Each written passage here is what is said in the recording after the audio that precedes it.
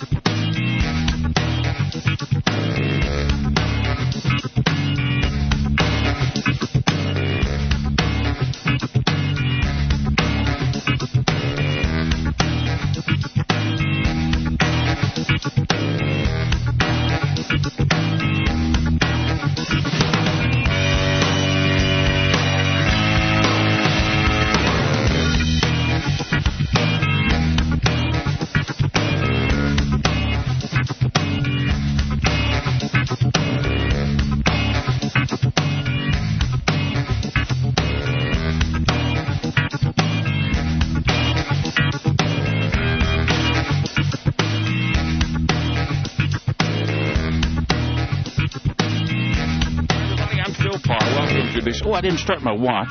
Let me get that. Now, Julian Pellet. Do it one more time. I won't forget. Julian Pelletier. Pelletier. Yeah. Pelletier. Well, I'm saying it the way you said. The right pronunciation is Julien Pelletier. Pelletier. That sounds a bit strange, eh? Pelletier. Right. Pelletier. Now, you'll probably have to. I'm an old man, and you'll probably have to tell me that. But I remember your first. I'm an older man. I'll remember Julian. I will remember that. I guarantee. Julian. Try to retain Julian. We'll just call you Julian today, okay? And you were where are you physically right now? Yeah, I'm physically right now in Montreal, Quebec, Canada. Montreal, Quebec, Canada, in your home. And you alluded to your age, sir. So how old are you? Well, I was born, I know you're pretty fast at doing this. I was born May the 7th, 1935. 1935, so you're 69, right? Right. 69. You got it. Well, that's 69. I'm looking forward to it. It's coming up. I'm 60. How old am I? 64, I think. Mm-hmm. Yeah, you knew that already, though, didn't you? Yes, I did. I heard you mention it a few times. You listened to our little old shows, haven't you? Well, it seems like that you were doing very well for your age. Was that your wife that answered the phone? Yes, it was. And by the way, my wife doesn't speak English. I was going to say, the language in your home is French. Yes. As a matter of fact, about 99% of the time I'm speaking French. Is that right? Yeah. When I was born, I was in a French-speaking slum of Montreal, a very bad slum, and what is important in my case is to retain or to note that up until I was 18, I did not go to school, and I did not know a word of English. You did not go to school, and you did not know one word of English. What I mean, I might have known yes and no. I think I did. But that would be about it. Yeah. Well, that's the thing to remember, to retain, while we try to talk about my life. Now, a poor slum in Montreal, yes. And they spoke French there, and everyone around you spoke French, yes. And no one spoke English, no. And you were... And about 99% of the people around me didn't know English. And you were born totally blind? Well, just about. I mean, I had light perception. I could see a few things. Uh-huh. I could read, big print on those cornflake boxes and stone boxes. And that's about it. Oh, but you could read that big print. Yes, but what hurt me is my dad always said that I was just short-sighted, and all the people thought that I had much more sight than I did.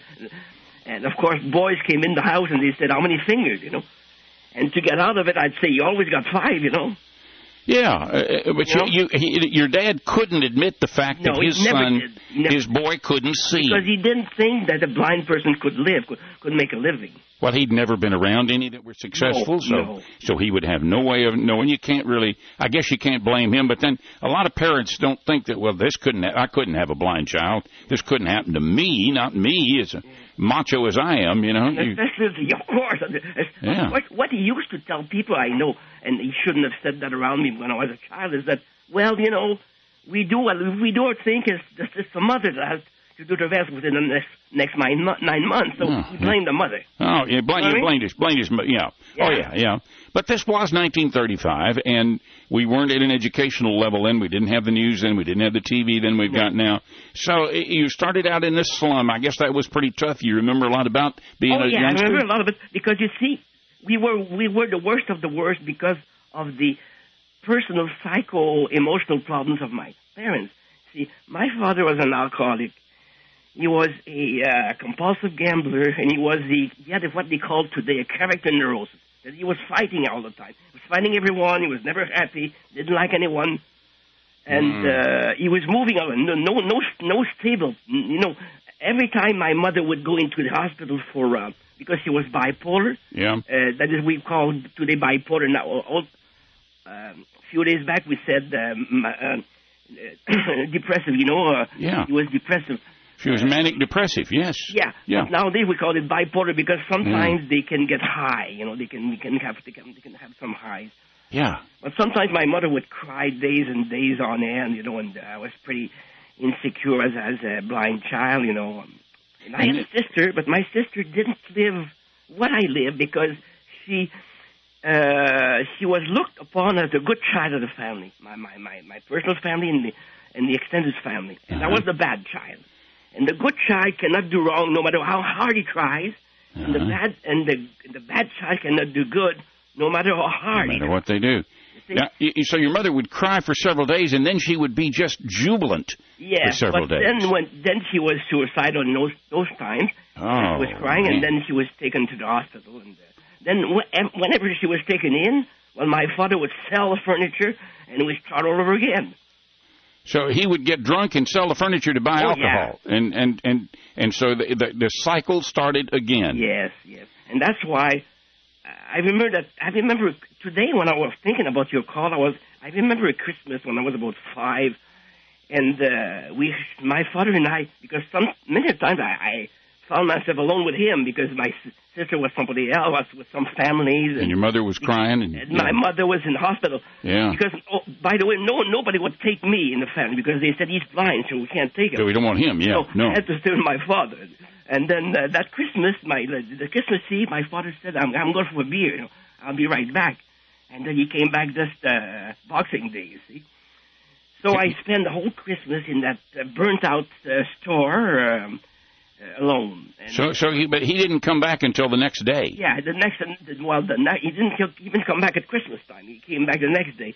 And, you know, I was thinking today, I was hearing the people walking by, children, everyone seemed to be happy, and I was alone in there, and I was thinking, what am I doing here? You know, and I was very sad. You know, well, it is sad. It's terrible. I mean, there are kids worse off than you, but that's pretty bad. Yeah. That's pretty bad, my boy. It's hard to take for a blind child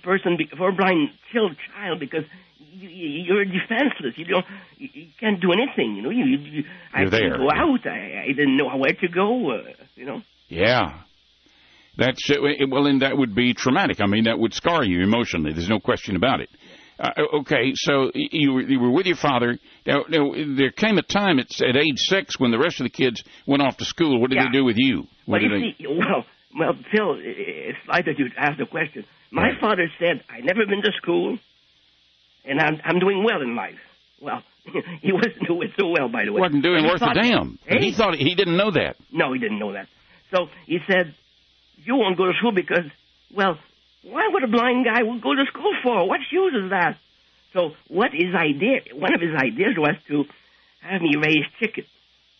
So when I was about 8, he bought about 25 chickens. Wait a minute, to have a blind person raise chickens? Yeah. He thought that'd be my livelihood. That's the weirdest thing I've ever heard. Good heavens.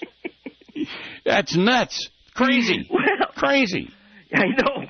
Well, everybody thought he was crazy by the way. Well, he was. Obviously, he was. And so they bought these chickens. What happened? Well, you see, we were right in the heart of Montreal, a city of 1 million people.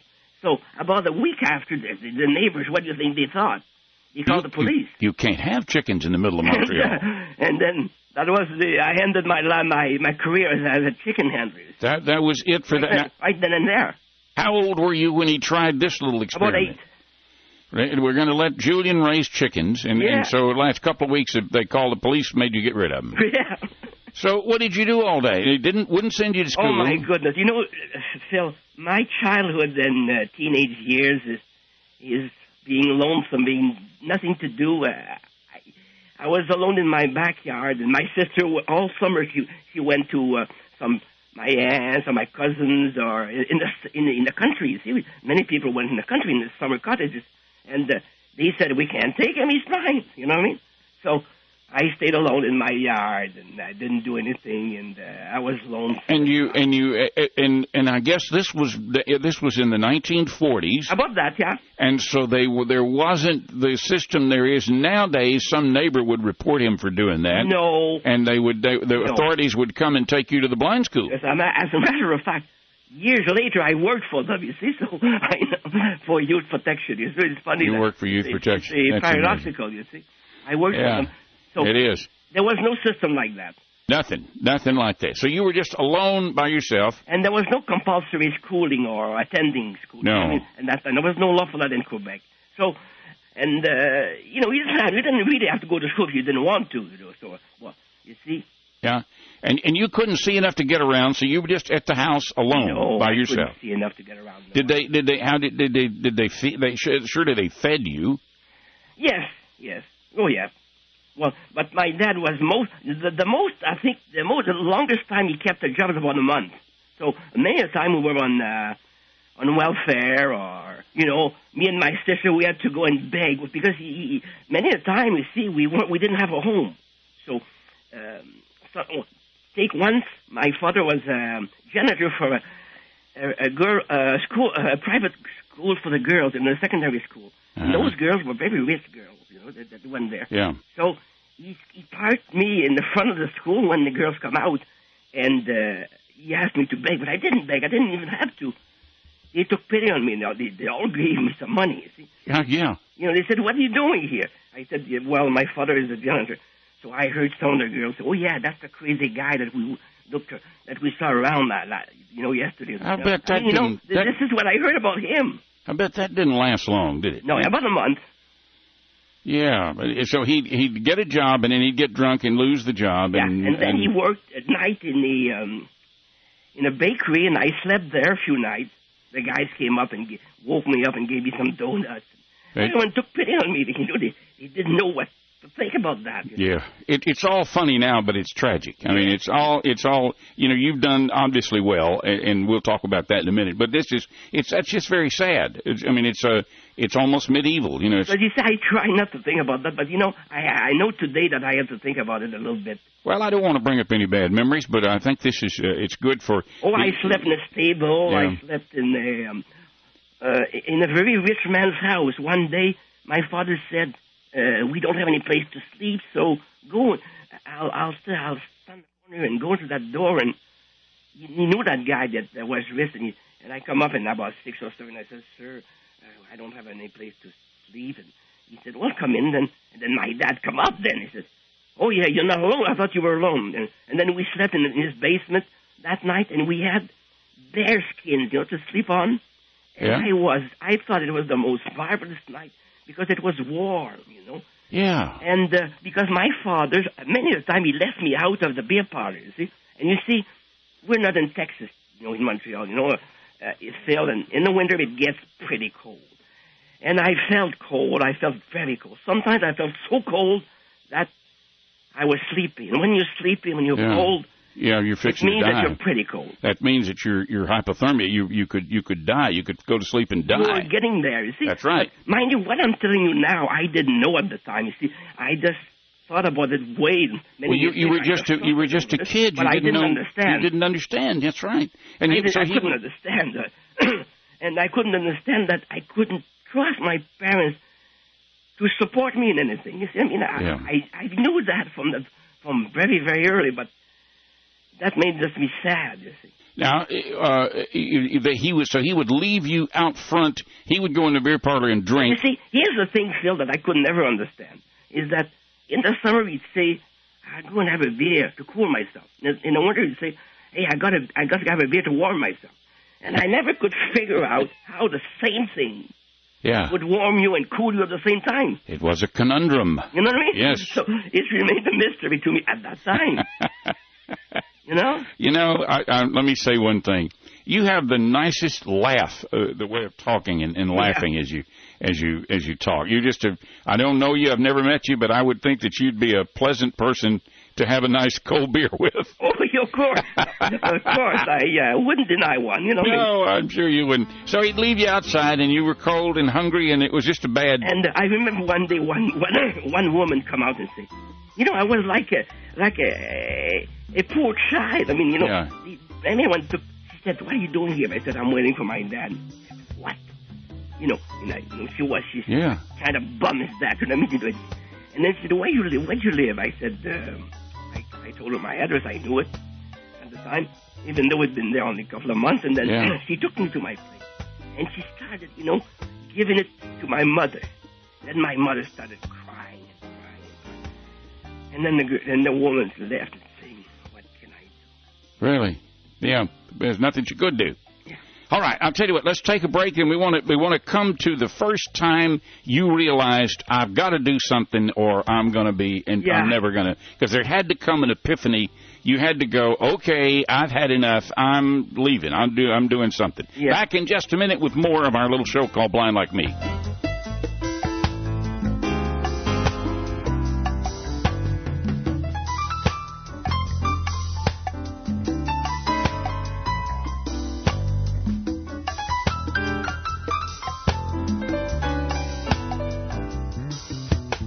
On November 7th, 2004 in Houston, Texas, we'll record our 100th Blind Handyman show, and you're invited to the celebration.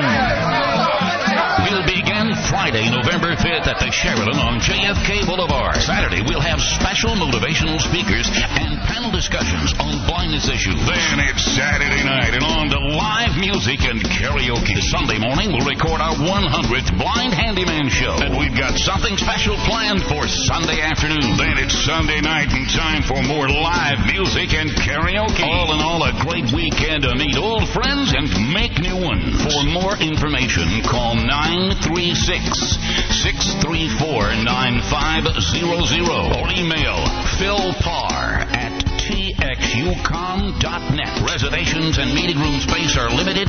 It's first come, first served. Join us in Houston, Texas this November, and we'll guarantee you a weekend you'll not soon forget. 936-634-9500.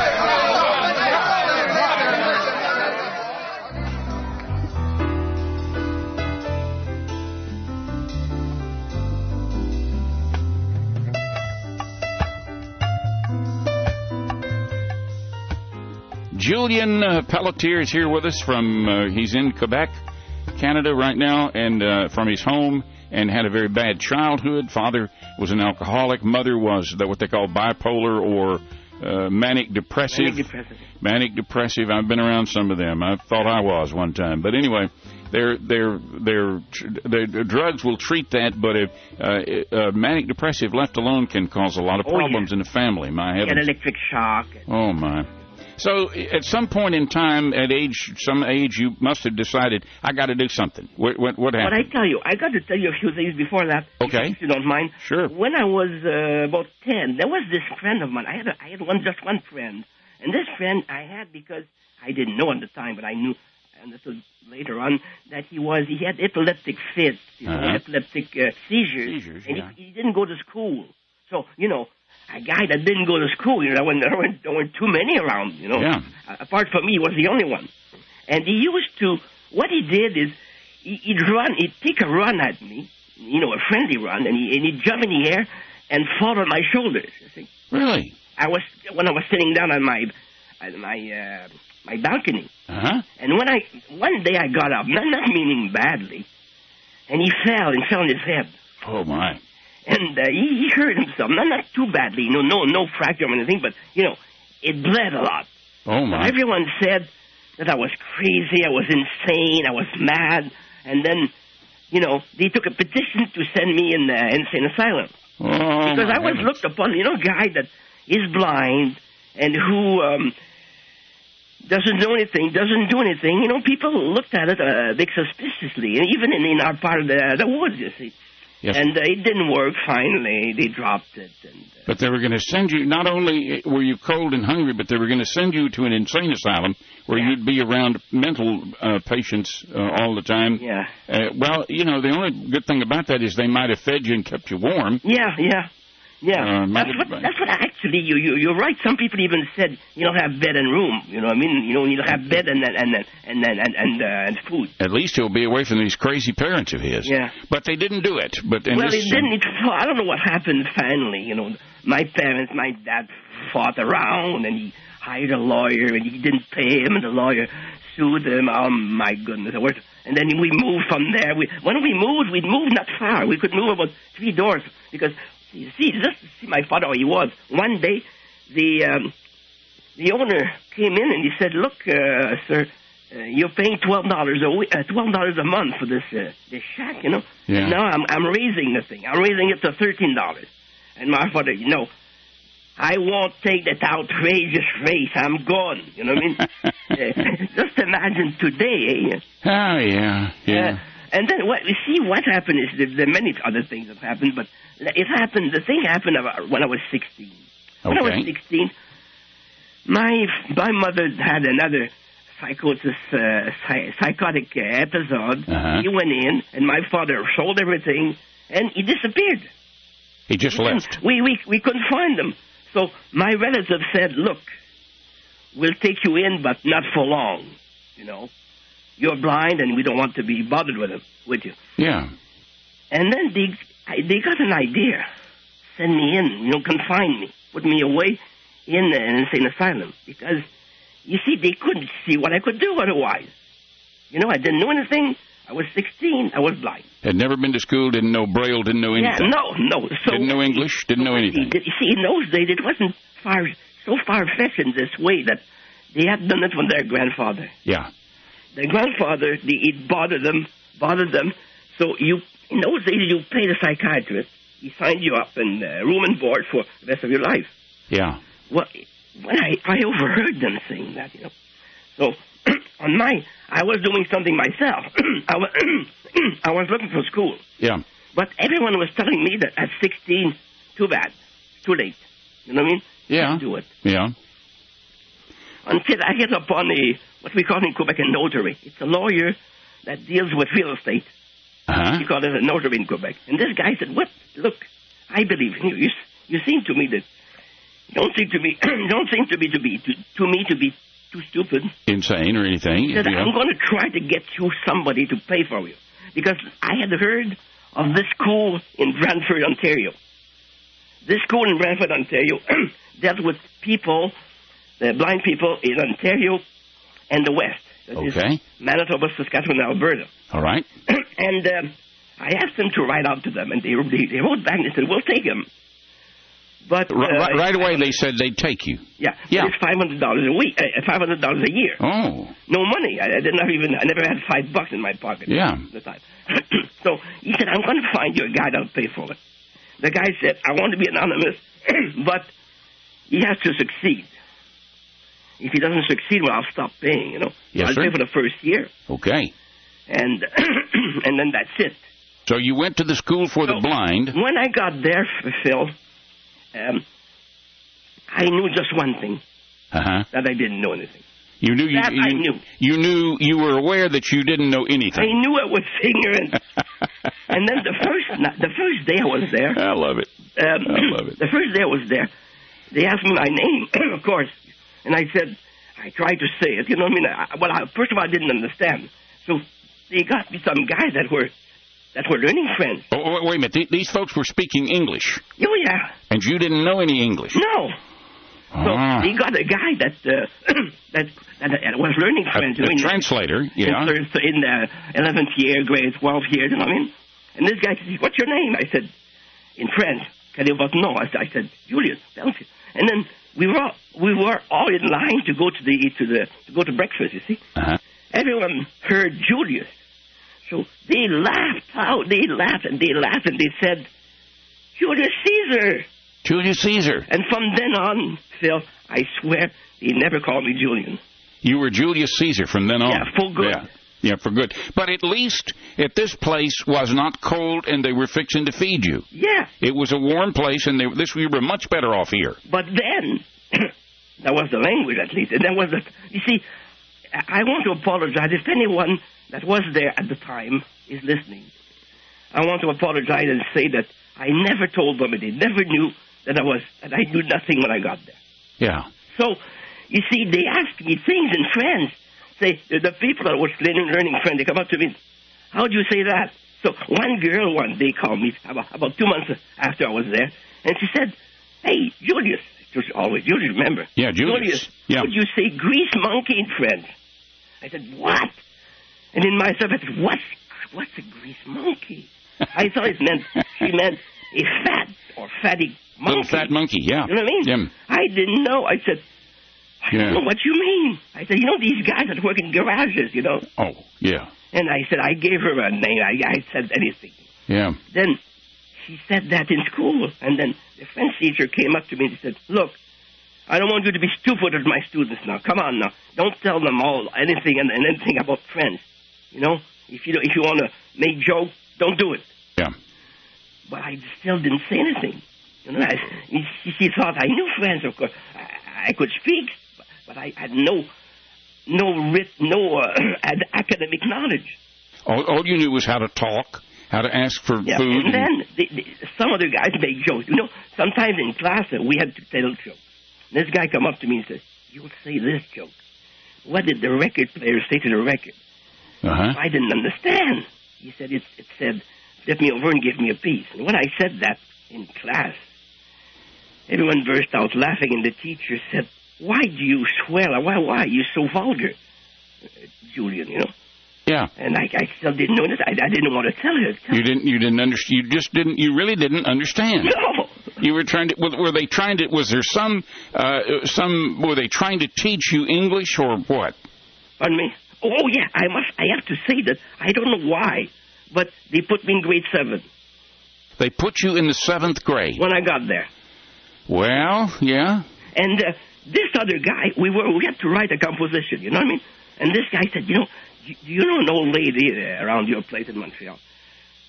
Now I've been there a few months, and I started to know something, Yeah. And I said, oh, yeah. And he said, in your composition, you just say, when you meet her, I met the old hag down the street.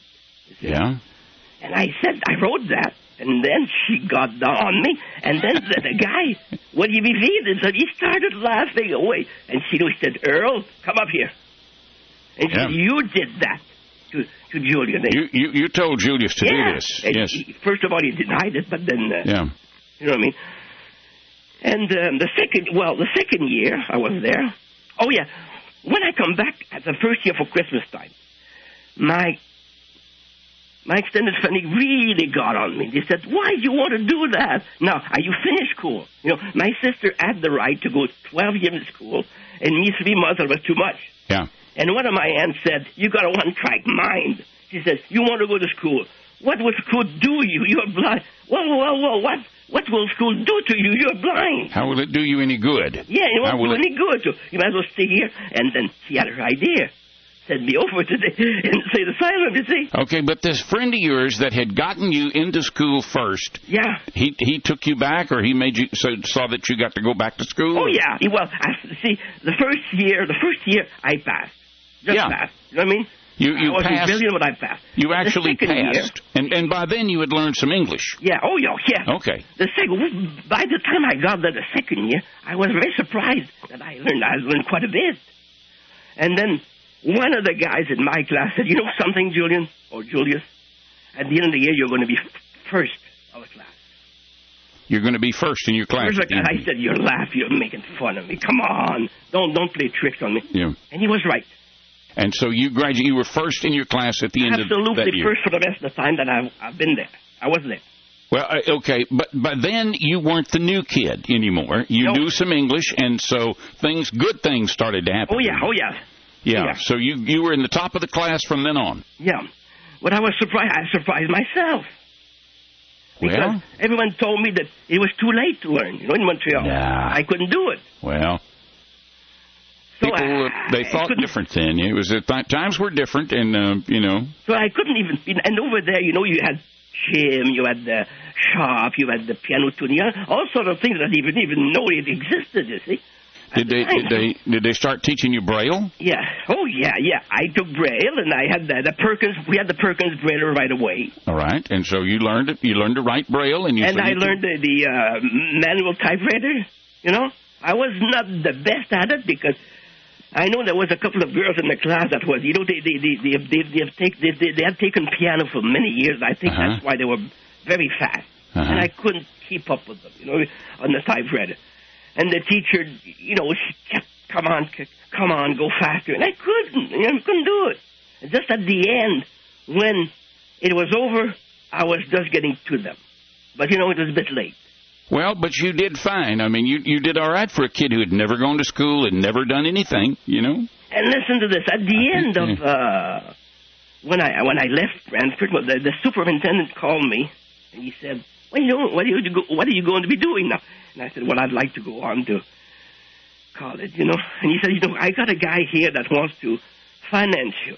Now, this was when you graduated, or when you got ready to leave the school. So we're up now to about 1953, right? 54? Oh, later on, 57, about that. 57. So you were. He said, I got this guy. And he said, I want to tell you something. I want you to thank your family. Because without their support, you couldn't have done it. And he still didn't know that I didn't know anything when I got there. You didn't have a family. No, of course. No. No, you're right. So I said, oh, sure, certainly. You know what I mean? Oh, yeah. You know what I mean? I covered it up. Because you see, what I'm telling you now, I never told that in public. Yet. I was too guilty. I felt very guilty and ashamed. Like it was your fault. I have this childhood and teenage years. That's pretty common. You thought it was your fault. Oh, of course. Oh, yeah. At least partly my fault. Okay, but we got you out of... You graduated high school here, the blind school in Canada. Yeah. Then you want me to go on to... You want me to get... Okay, then I'm in Ottawa the next year. Okay. In St. Patrick's College. And then we were... I lived in. And there were about 30 guys in there. And there's an incident... Because... as far as schooling is concerned, I took political science, psychology, sociology, but it was all right. You know what I mean? There's nothing to say about that. I was doing all right. You know what I mean? And so you were in college. Oh, yeah. And you wanted to... What did you think you wanted to do with... I wanted to become a social worker. Okay. Yeah. All right. That's good. Which I did eventually. And so there's an incident. You see, there were two of us per room. You see. And one day, you see, I want to tell you something that's funny, I think. Okay. In Ontario, you couldn't buy liquor. You couldn't buy booze. Oh. It was very difficult. Yeah. But then, because you needed a permit, you needed to go in certain places, you needed to be a certain age and show certain things. And we couldn't do it. So, but across the river from Ottawa, there was Hull, which was in Quebec. And in Quebec, you could do anything you wanted, like that. Yeah. So I said to him, let's go and buy a bottle of booze in Hull. So he said, all right. And we did that. And we had, so he had a car, and he took you? And then some guys came in one day, and they saw us, so he said, hey, I want some. So I said, yeah, okay, we'll give you a glass. But I mean, we don't want to serve the whole 30 guys now. Mm-hmm. So once that guy had left, I said, look to my friend, I said, why don't we buy a few bottles and sell it, So much the shot. He said, well, that's a good. So we did that for about 3 months. So you were a bootlegger there in college for about 3 or 4 months. So, did they catch you? But then one day something happened. We almost got kicked out. Is that one of the guys, I told my friend, I said, look, that guy, no more. He's got enough tonight. You know what I mean? Yeah. He didn't listen to me. And then we had to go to the chapel with the priest for a ceremony, you see. And yeah, because they wanted to tell you that drinking was a sin and you shouldn't do it, and it was... Well, they still didn't know at the time. That we did that. No. It was a regular thing that we had to attend. Okay. While we were in there, that guy that had too much, when he went to kneel, he fell down right on his face in the chapel. So the priest, after the ceremony, he called him up, and he said, what's happening here? He didn't talk. He didn't say anything. So then they got all of us in the big room, and they said, who's done that? Nobody talked. So that ended there. So now you were the only blind person at this college. Yes. Okay, but these kids respected you, and because we were pretty happy, especially that he was pretty plastered, you know what I mean? So we thought that he might talk, you know what I mean? When you're feeling good, you know. Oh, I know. I've been there. Yeah. And the next day I saw him. I said, look, he said, I never, he said, you could have tortured me to death. He said, I would never have told. Oh, no. Come on. He said, you were nice enough to sell me the stuff, you know what I mean? But anyone could have done it, mind you, but no one thought about it. You didn't get kicked out, and they didn't catch you, and they didn't arrest you or anything. No, okay. But that was the end of it. That ended your career as a bootlegger. Yeah. All right, how long? Now, you had friends at this college, and you had a good time. Very good friends. Well, I was there just a year. Then the next year I went to the University of Ottawa, where I spent 3 years. Okay, so this college, its first year was just a little small college? More or less. And at the University of Ottawa, for the first time in my life, I took some courses in French. Because, you see, it's a bilingual university. You could take the same course in French or English. And I looked upon the courses, and I took the French one when it suited me for the time it was given. You see what I mean? Uh-huh. When, say I didn't want one in the evening. See, the English one was in the evening, and the French one was in the afternoon. So you took the French. Yeah. All right, and you did 3 years at the University of Ottawa. Yeah. Okay, let's and got a degree in what? Oh, I got a degree in psychology and political science, and minor in history, and some Greek art, Greek classics in minor. You did all this in 4 years? Oh yeah, I took a lot of courses. I mean, you did. I even took some summer courses, and in Ottawa, you see, right now in Montreal it's 82 Fahrenheit, and for us it's very hot. You know, very, very hot. Yeah. And in Ottawa it gets very hot and very damp and very muggy. And these courses in the summer, you sweat, my friend. You sweat and you sweat and you sweat and you sweat. But I still took them. I said, I want to go ahead. You know what I mean? Then when I got my bachelor, I came to Montreal and I went to University of Montreal, where I got my master's degree in social work.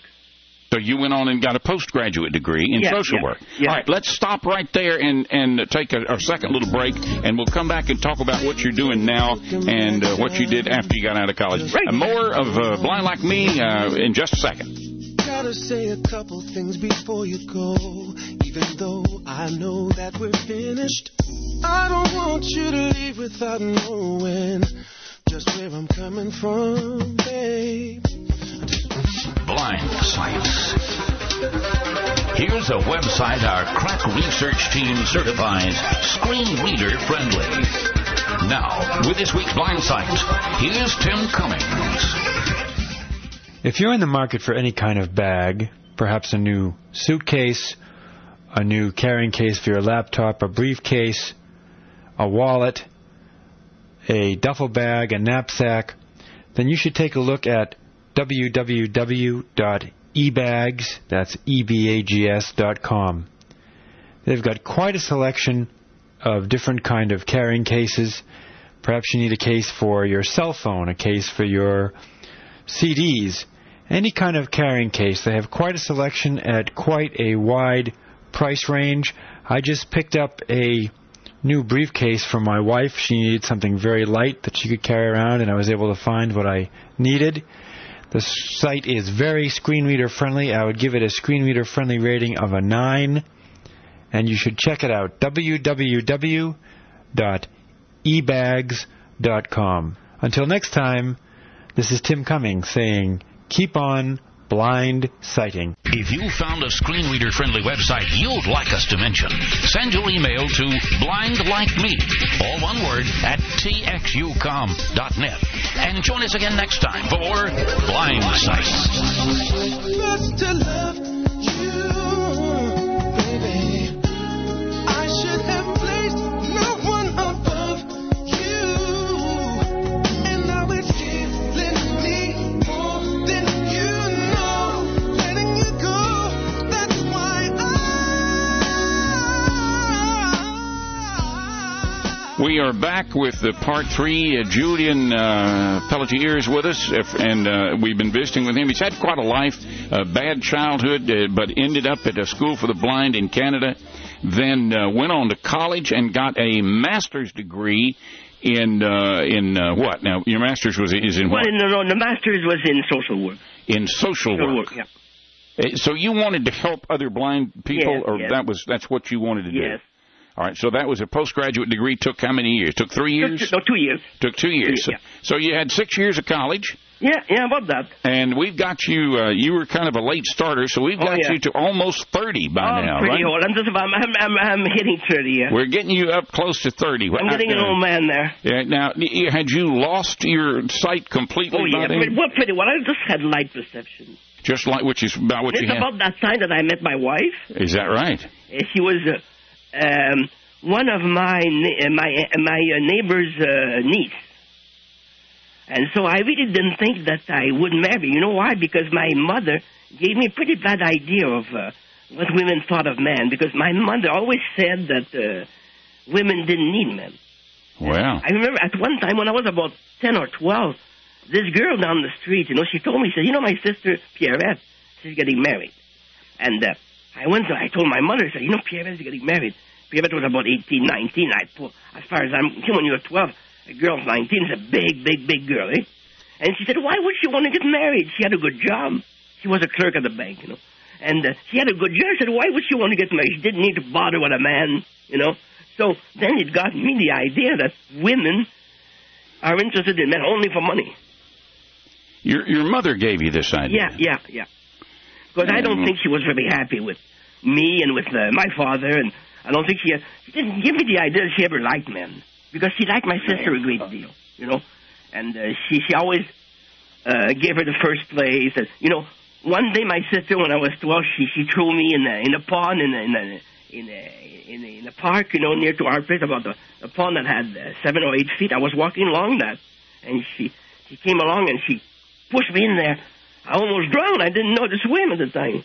And when I came back all wet, my mother said, why did you tease your sister? You know what I mean?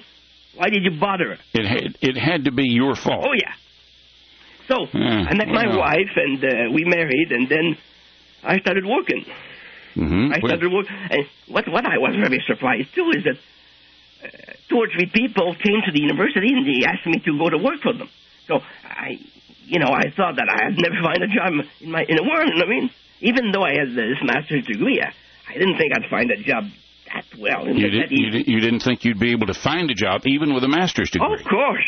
Yeah. Because, you see, I tell you something, Phil, it's because even though strangers or other people tell you you're good, if your parents don't tell you that, it's not the same. Yeah, that's true. You know what I mean? That's true. Because I worked myself with, say, a teenager. They say 2 years. I mean, would work with them, and then the parents would disappear, would come back, and they'd say something, a few words, and everything is destroyed almost. It's my dad that says, my mother that says that. We all have an ego, and we all, at certain times, we need that ego stroke. Anybody that says they don't is wrong. And that ego must be strengthened by our parents. Yes, it must. It must be. I remember this guy I placed in a home. The best, the foster home, the best foster home in the world. And one day he left. How do you say that? He left, unauthorized, He ran away. Escaped. He escaped. Ran away. Okay. And then I said, look, you got a good home. He said, yes. I said, they're good people. He said, yes. I said, why do you do that? He said, they're not my parents. They're not my parents. Well, and so what do you work for? Do you work for the Commission for the Blind in Canada? No. You work for. First of all, I did my master's thesis with older people. You know, people who lived at home. I wanted to know, why do they live at home? Is it because why don't they want to go into foster homes, like, you know what I mean? And I found that it's not because of the money. It's not because they've got a poor home. They only want to go there if they want to relinquish their freedom for security. You see, when a person feels, I need security, I cannot do it anymore on my own, then I'll go there, but I'll have less freedom, but I'll have more security. You see? In other words, trading freedom for security. I'm summing up my thesis, my master's. That's what your thesis was on. I interviewed 50 people, and it was very, very scientific. I mean, I was checked and rechecked, and I had to rewrite things over and over and over. I'm telling you, when I was finished, I was pretty happy. You interviewed how many people? 50. 50 people? Yeah. Now, how did you do that? I did it with my wife. She wasn't my wife at that time, but we're just... Oh, and she can see? Yeah. Okay. She can see normally. She drives the car? Oh, yeah. Good. Yeah. Good. That's the kind of women I like, the ones that drive cars. Of course. Oh, no, I like blind women, too, but, Well, I remember one day I told my secretary, I said, you know something? I drive the car, and my wife tells me where to turn, this and that. Yeah. A few minutes later, I heard her talk to another secretary and say, Julian can drive. And then I said, I'm going to cut it out right away. I said, look, it's a joke, come on. I didn't want her to spread it all. Okay, but you have done that. Eh? You have done that. You have driven the car and let your wife tell you which way to go. Because I have, too. Yeah. I have, too. I've owned lots of cars and lots of wives. But lots of wives. Whoa! Well, I've had 3 or 4 or 5. Boy. I can't remember how many. I'll never get to your well, good. I hope not. But anyway, so you did this. And but something is true, too, though, Phil. Whenever my wife gets to a place, she asks me, is it right or left that I turn here? And I always thought she wanted to make me feel good. But she tells me she really don't know. And I know it's so easy. I find that it's so obvious to me. You see? You know your way around the city. Oh, yeah. So when I started to work, I was in intake for 2 years. All I did was receive the first people that came without an appointment or that just passed by and they wanted this, they wanted that. Yeah. And then I went into, paradoxically, alcoholism and drug addiction. And I worked with alcoholics and drug people that had a family. They should have. I mean, we didn't take people alone, but they were those that had a family, children and a wife, and we used a great deal the cassette. We used how do you call it? We took pictures, Okay. You used the cassettes for what now? You lost me. Well, when we had the interviews, we recorded them. Okay, you record them, and then instead of making notes, you record them. Yeah. No, what I mean, I was working with a partner, another girl. Okay. And then I forgot the word. I'm pretty nervous, maybe. We used a lot of video. Okay. You see? And sometimes we show them back something that we wanted them to know. To understand their behavior. Yeah. And for instance, this woman, she had been seeing us for about 4 or 5 times and talking negatively about her mother. Negatively about her mother. And then, but when we showed her back what she was doing, she said, do I ever look like my mother? It's unbelievable. She was acting just like her mother. Yeah. So that helped her understand a few things, just like seeing that. That's good. An example. Okay, that's good because that oftentimes that happens. Then I worked with delinquent teenagers for a few years. Then I went to abandoned children. That was pretty hard for me to do because I always felt I was one, you know. And so it brings back all these memories of what places right now, what I'm doing, I'm working with legal adoption and reunion. See, I'm doing some research to find out. Let's say a woman wants to meet with her daughter that she gave up for adoption. 20 years ago. Yeah. Whatever. Yeah. And we find them. I could tell you a thing that I didn't know. Of course, I've been there for 5 years. So, and I want to tell you something that I didn't know because I didn't know anything about the legal adoption before. Is that many Americans came to Montreal to adopt children, and so what we have now when we find a child that's now an adult, he's living in Indiana, in California, in Florida. Yeah. I never had one in Texas yet, but in Georgia, you know what I mean? Yeah. And then this guy or this girl comes to Montreal and meets his mother, but the mother doesn't know English many a time. So you have a son and daughter that can't speak to each other too well. So you got to interpret for you. You got to translate. I got to do it. No, I say to them, well, please, one of them will have to try to learn a few words of the other. Now you are trying to help the parents and not the you're trying to help people who gave up children. Yeah, that's right. Okay, now do you use the internet as a resource? Well, we use it a lot. We use the internet a lot. We use all sorts of other things. We use the social work international that they call it. There is a movement that is worldwide. You know that they deal especially with children that have been taken away, like snapped away. Yeah. You know, by say a parent that didn't have the legal right to them. So kidnapped the child and took the child away. They deal mostly with They deal mostly with kidnapping. But they do help us find people. And so now the kid is grown up, and the other parent wants to locate the child. Now, is this who do you work for? I mean, what is the? Well, I work for an agency that is funded 100% by the Quebec government. Okay. Right now, I work there. Yeah. So you're a government employee now. Yes, I'm a. I'm a public servant. The public servant. That's better. That's better. And this and this agency that you work for, what is its primary function?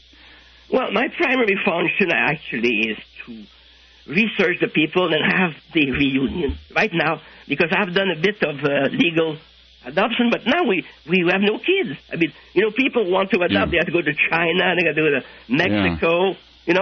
Russia, because right now in Montreal we have about 10 babies a year, and about 25 years ago they have at least 2,000.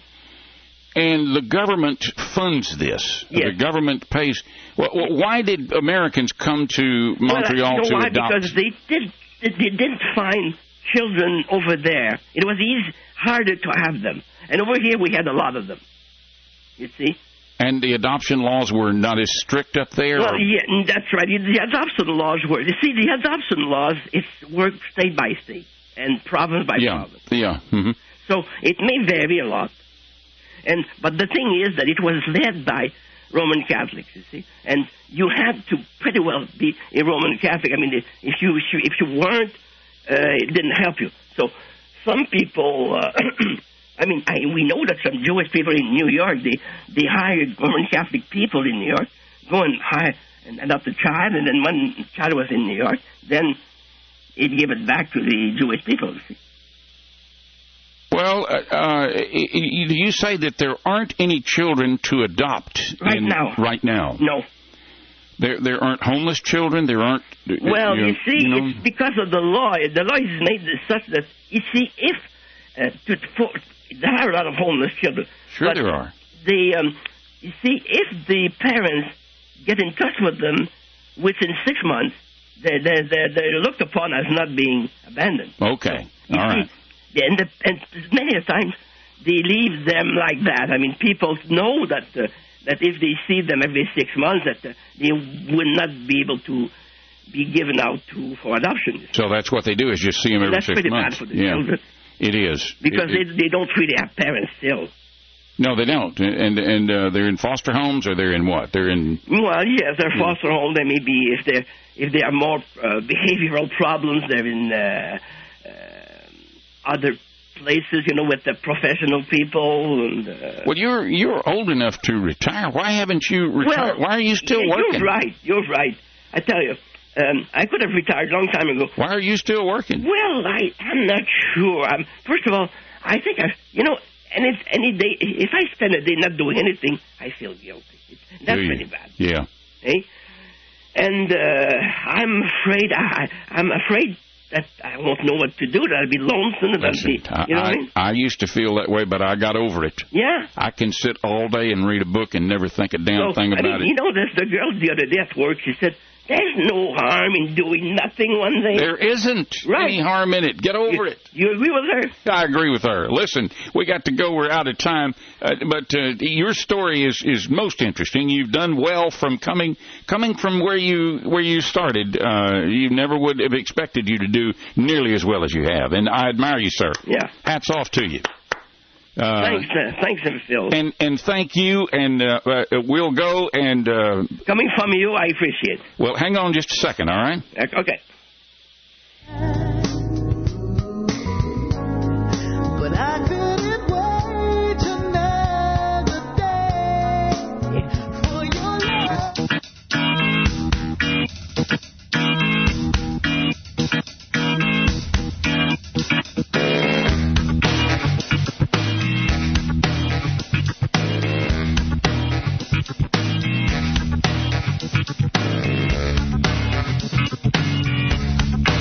Well, what an interesting fellow he turned out to be, huh? When you book a guest, you just never know what their story is going to be like. But his was certainly to be interesting that he was able to come from where he came from and do as well as he did. Obviously, a very bright fellow, and he's talking about coming to Houston. I don't know whether he's going to be able to or not, but he requested all the information and is talking about coming to be with us, and I wish he would. He and his wife. I think it would be interesting to meet him and get him to talk a little bit to us about his experiences and tell us some more about where he's been and things he's done. In case you aren't familiar, and I'll bet you are, with what we're doing in November, going to do the 100th Blind Handyman Show. We'd like for you to come. We're going to have a live audience. There'll be a lot of us there, and we'd like to have you among our guests. This will be the weekend beginning November 5th on Friday. We will begin on Friday. We will have a good session Saturday. I don't know exactly what we're going to do, but a lot of discussion of blind issues and blind people, and a lot of blind people to talk and tell us things about their lives and maybe try to help you with your life, unless it's too late, like it is for me. Anyway, that'll be Saturday night. We'll have karaoke, live music. John Justice is coming, plays piano. I think Malia Dubé is coming. She plays guitar. And several other musician types are scheduled to be there. We don't know exactly, but anyway, I'll be there, John Justice. And that makes two, doesn't it? Two musicians. Anyway, Sunday morning we'll record Saturday afternoon we're doing a cooking show. Saturday afternoon at 3 o'clock, doing a Cooking in the Dark show. Sunday morning, do the Blind Handyman Show at 11 o'clock. And then Sunday afternoon, some demonstrations of blind-related products, talking products, and different things of that nature. Sunday night, more karaoke and live music, and we'd like to have you come. You call me, 936-634-9500, or email me, philparr, txucom.net.